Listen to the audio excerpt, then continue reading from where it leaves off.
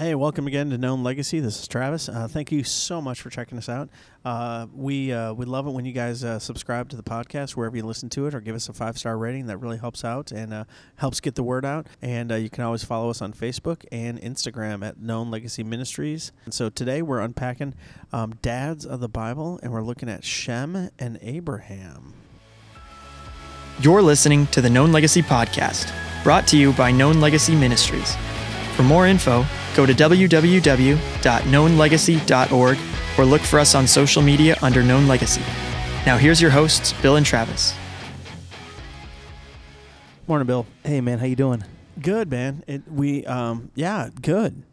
I feel like spring has sprung here in the DFW area. Yeah, it only took a week to get from winter to summer. Yeah, it was fantastic. There was a 1 week break between, I was literally in the same parking lot, and I'd been towing my kids on a sled. Mm-hmm. And then the next week, the Jeep was like stripped down, and it was 78 degrees. I'm like, go home, Texas, you're drunk.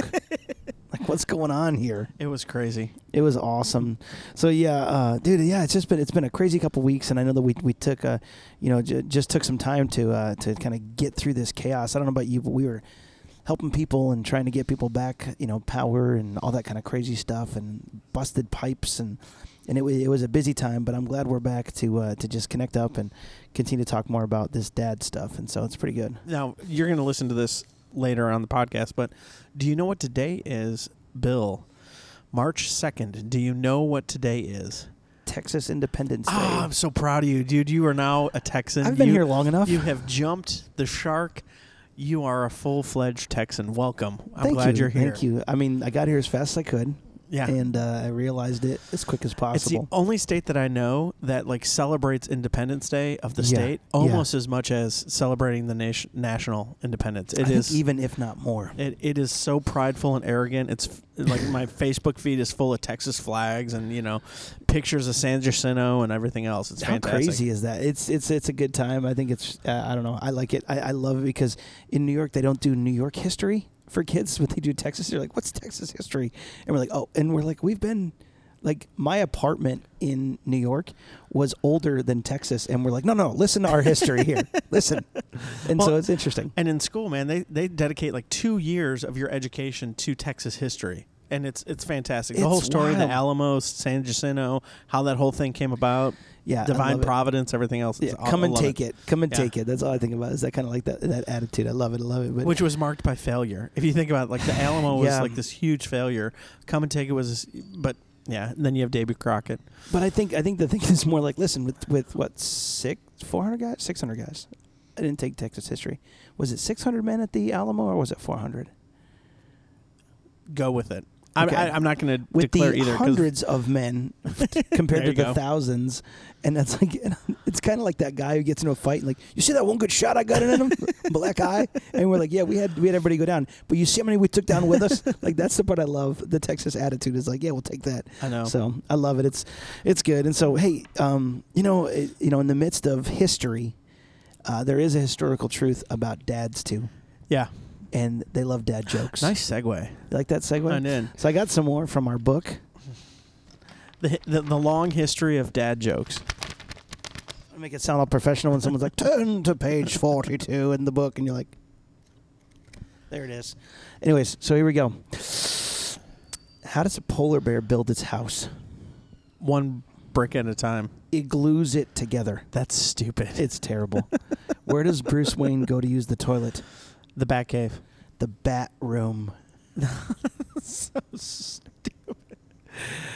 I'm still going. So basically what I hear you saying is dad jokes are just purely a conglomerate of guys not being able to read right. Correct. And so they mispronounce words. Yeah. Okay, fantastic. Ever seen the Goldbergs?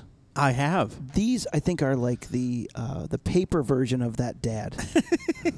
He's such a curmudgeonly old man. Yeah, he is. So, what do you call a noodle, or what do you call a fake noodle? Thai food noodle? An impasta. Why am I laughing? That's the thing. Why am I laughing? I don't know, but this one's good. We'll end with this one. Why shouldn't you kiss someone on January 1st? Why? Because it's the first date. Stupid. There he is. For more great dad jokes, go to So, I love it. I love it. The whole idea of dad jokes are awesome. So thank you guys for hanging in there. And, we are excited. Again, we're here to help guys come alive and tell the worst dad jokes. Because if we can help you embarrass your kids, we have done our job. Right. Pretty much. I think along with that, it's getting the eye roll from your wife. I mean, that's really the key is, It's like a 2-for-1. Yeah, yeah. You're like, I've done all I can. Remember those days when you first started dating and she thought you were the funniest guy in the world, and then you get married and then you get a few years underneath you and everything you're saying, she rolls her eyes and it's like the courtesy laugh, like, you're so clever. Exactly. And you're not. Exactly. I love it. So so as we're continuing to talk about this dad stuff that we got going on, it kept coming to mind. Abraham and Shem, and actually we were talking about Abraham, and it kind of backed up to Shem, and so I wanted to talk a little about today about Shem and his journey. So who is Shem? Shem is the son of Noah. Really? Yeah. There's like a lot of time between Noah and Abraham. I know. Isn't that crazy? And even doing that notes, as we sit here and look at this, it's crazy to think that, according to the history, Abraham was alive when Shem was alive. Really? People lived a lot longer. You know that. Oh, yeah. And so it's interesting to think about the idea that like Abraham lived and possibly had, I'm guessing family gatherings were a little more crucial at that moment. That not everyone lived in Seattle and Texas and New York and things like that. And so people got together more often. And I could just imagine like, well, we need a good story to keep the kids occupied. Hey, Shem, could you tell about that time that you helped save the world? Do you mind sitting us down and telling us? And, at that point, I'm guessing, because at this point about Shem was, I think, maybe 300, 400 years old. Right. Essentially. And then Abraham gets like this little, Abraham just gets placed down in the front because, hey, all the little kids come to the front because he's getting old and he's not talking as loud. And then the teenage ones or the 40-year-old ones that are sitting there like, rolling their eyes. We've heard this before. Yeah, he doesn't know what he's talking about. That didn't happen. And then the Titanic music comes on and then the ship was okay and there were no icebergs. Did he sing it? Do you think Shem sang? I don't know. Celine Dion. Celine Dion. Oh, dear goodness. Boy. And so here is Abram hearing the story, possibly firsthand from a guy who was on the boat. That's kind of cool. Right. And hearing all these stories of faithfulness and things like that. And so, I don't know, Shem, I think, as you look through his history, just like you said, like, I can't imagine what he felt like putting himself in that place of Noah coming home one day and going, hey, we're going to do this. And then for him to say yes and to see that faithfulness through. And so I think it's kind of interesting as we think about the story of Shem that, I mean, not much is said about Shem except for he had integrity and honor. I mean, a lot was said, but there weren't like the negatives that we keep reading about a lot of these guys. But what he did do, we would assume, is that he continued to tell the story to anyone that would listen, right? And I think, you go back to even our more recent history, and it still floors me that there's people out there that deny the Holocaust, right? Yeah. Even though we have people who were actually there that liberated these camps. And we have survivors of what happened at these camps.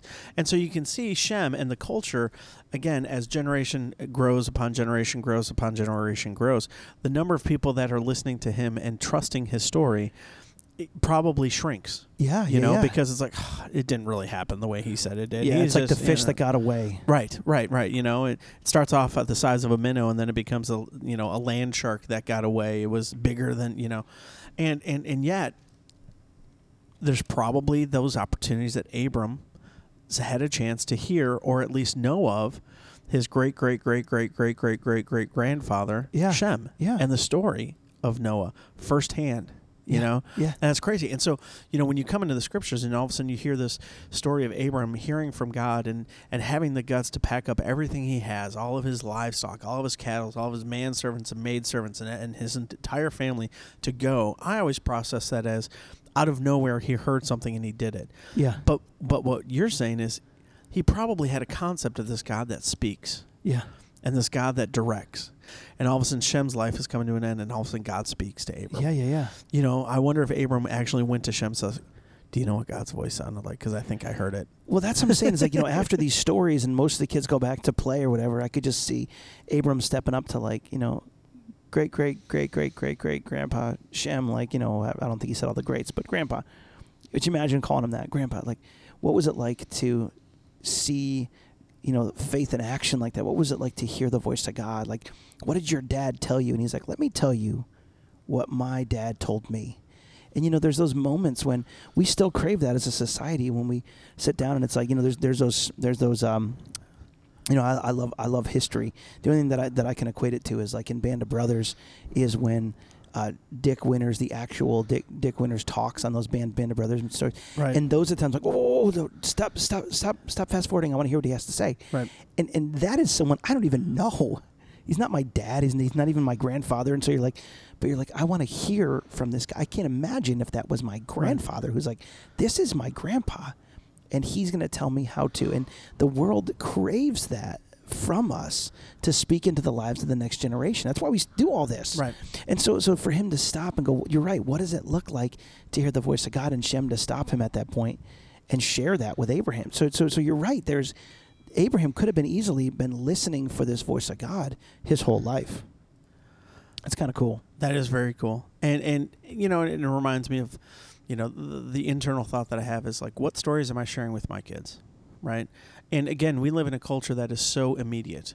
And it's hard to remember those stories. And, my dad he was in Vietnam, and I got a chance to hear some of his stories because, unbeknownst to me, so there's a movie out with Mel Gibson in it called We Were Soldiers. Yes. A great movie about leadership and just the brutality of Vietnam.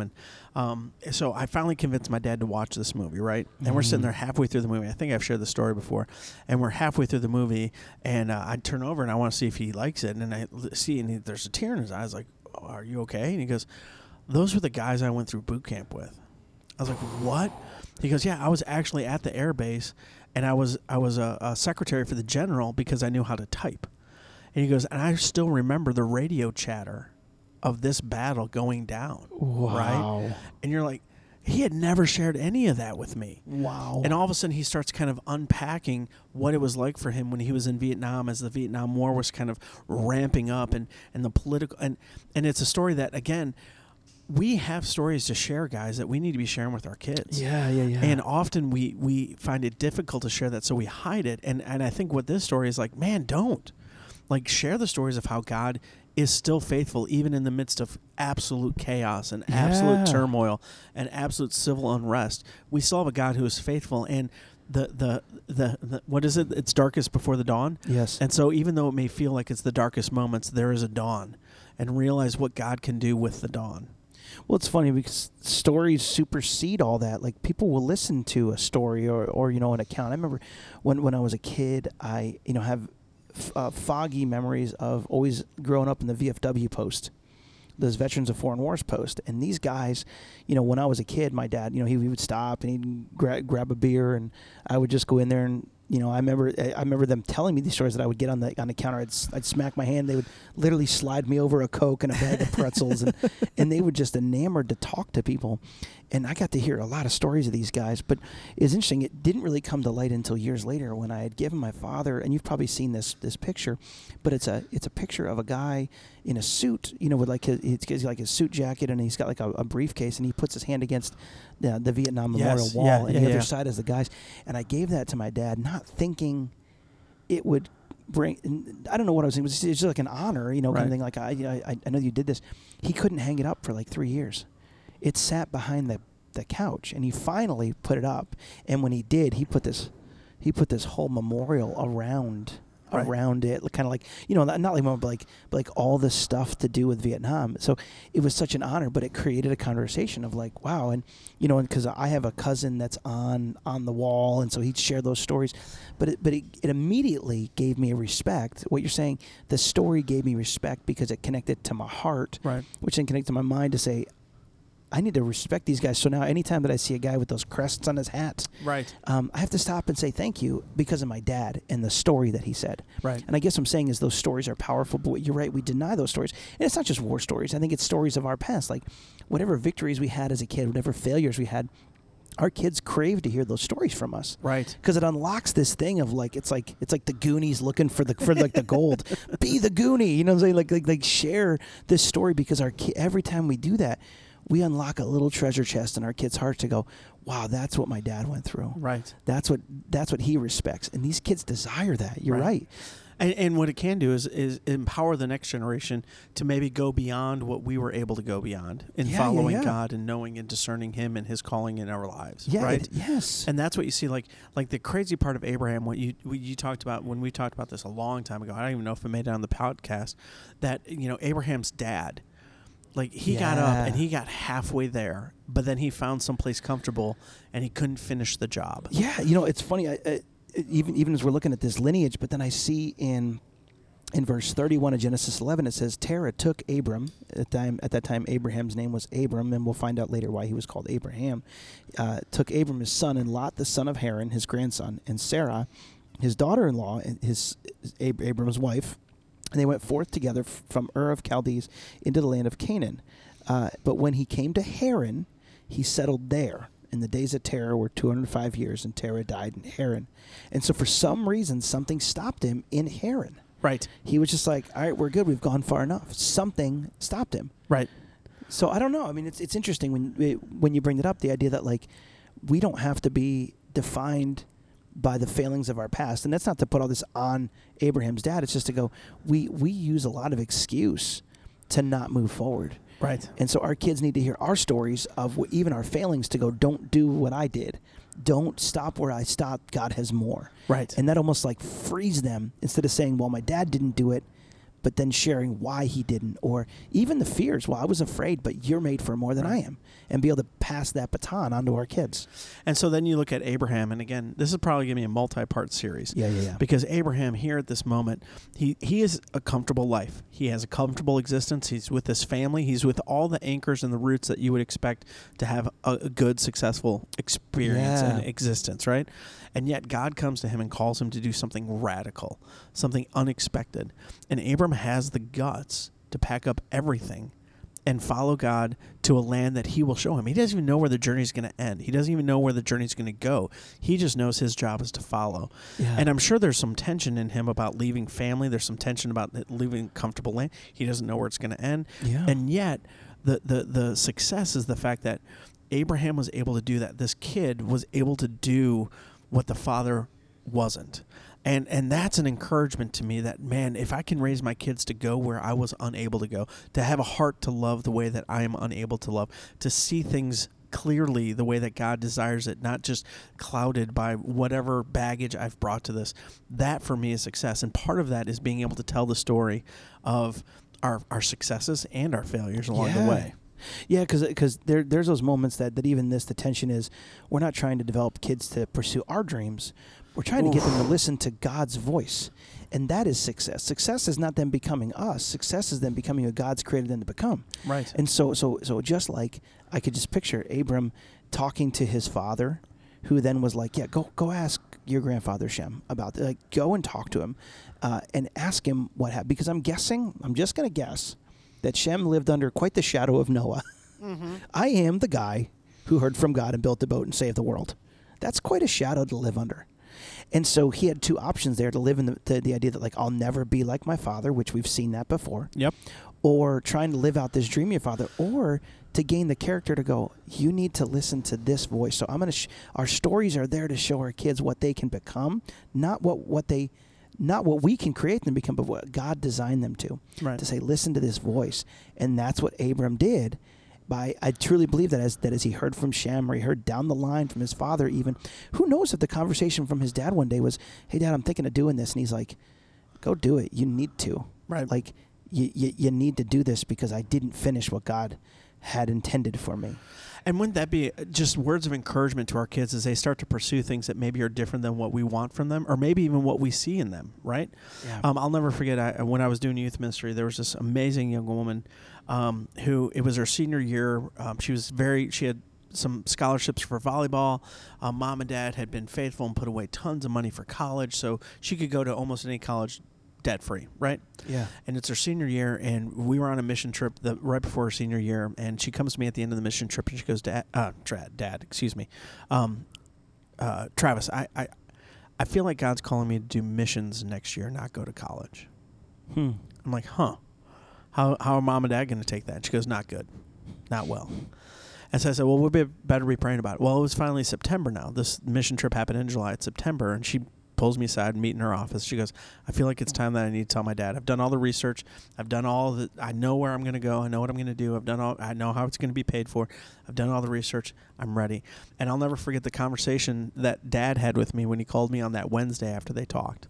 And he straight up, first thing out of his mouth, I hate you. Wow. And I'm like, I know. He goes, I love it that my daughter, but I hate it because it's not what I had for her. I said, I know.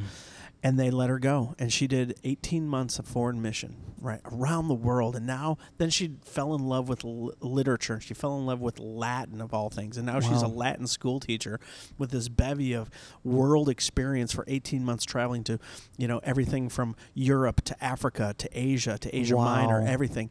And it's all because Dad was able to, at that moment, put his dreams for his daughter aside and say, the greatest success I have is that my daughter would listen and follow the calling of God. And that I want to be that kind of dad. I don't know if I am, but I want to be that kind of dad, Yes. I totally agree with you, because I think that's it, is truly success is helping our kids hear the voice of God, not becoming what we've designed them to become. God gave us our lives to steward our lives and to shoot the arrow with our kids, but sometimes those arrows go ways we don't want them to. At least, and here, now mine are still in the quiver per se. Right. But when I talk to other godly men who have shot the arrows, and they're like, there just comes a moment, Bill, when you have no more control, and the wind could shoot that thing left or right, but there comes a moment to go, have I done everything I can? Have I pulled it back far enough? Have I taught them what they need to, which is, do they hear the voice of God? Do they know who they are as a child of God? Do they know that this is true regardless of what it is? And so walking in those things, walking in the truth of God's word is true. God is so for you. Right. You are a fearful and wonderfully made masterpiece. Go. Right. And if we can do that, we've been successful. And I think the challenge is we have a lot of dads that are investing to make sure the kids know how to throw a baseball right. A lot of dads investing in how to make sure the kid knows how to kick a soccer ball right. And we'll go to every single soccer game and every single baseball game to support them, and that's fantastic. Yeah. But at the end of the day, if we're not pouring into our kids how to hear, discern, and follow the will of God, then maybe, just maybe, we've put some focus in the wrong area. Yeah. If a kid can throw a baseball but not know that Jesus Christ loves them and has forgiven them, I think there's something wrong there. Absolutely. And I think what we see here is, through Shem down to Abram's father, something was done right for Abram to go, I'm going to hear the voice of God. Whatever that was, but Abram chose to hear the voice of God and then respond to it. And regardless of what his father, and we're not looking at the fact that his father stopped. I mean, who knows? It could have been a physical ailment. It could have been a spiritual, mental, emotional ailment, whatever it was. But Abram continued to listen to God because of what his family had put into him. Firmly have to believe that. So as we share these stories are not just for us. Stories are not for our kids to become us. And success is helping our kids hear the voice of God. Absolutely. And because of that, Abram made the move. And he made the move into what we're going to talk about next week here on the podcast. Love it. Thanks, guys, for listening in. Take care, and keep telling the stories. Have a great day. Thanks for listening to By Dads for Dads on the Known Legacy podcast. Look for us on social media under Known Legacy, or go to www.knownlegacy.org to stay connected. For booking or questions, email us at info@knownlegacy.org.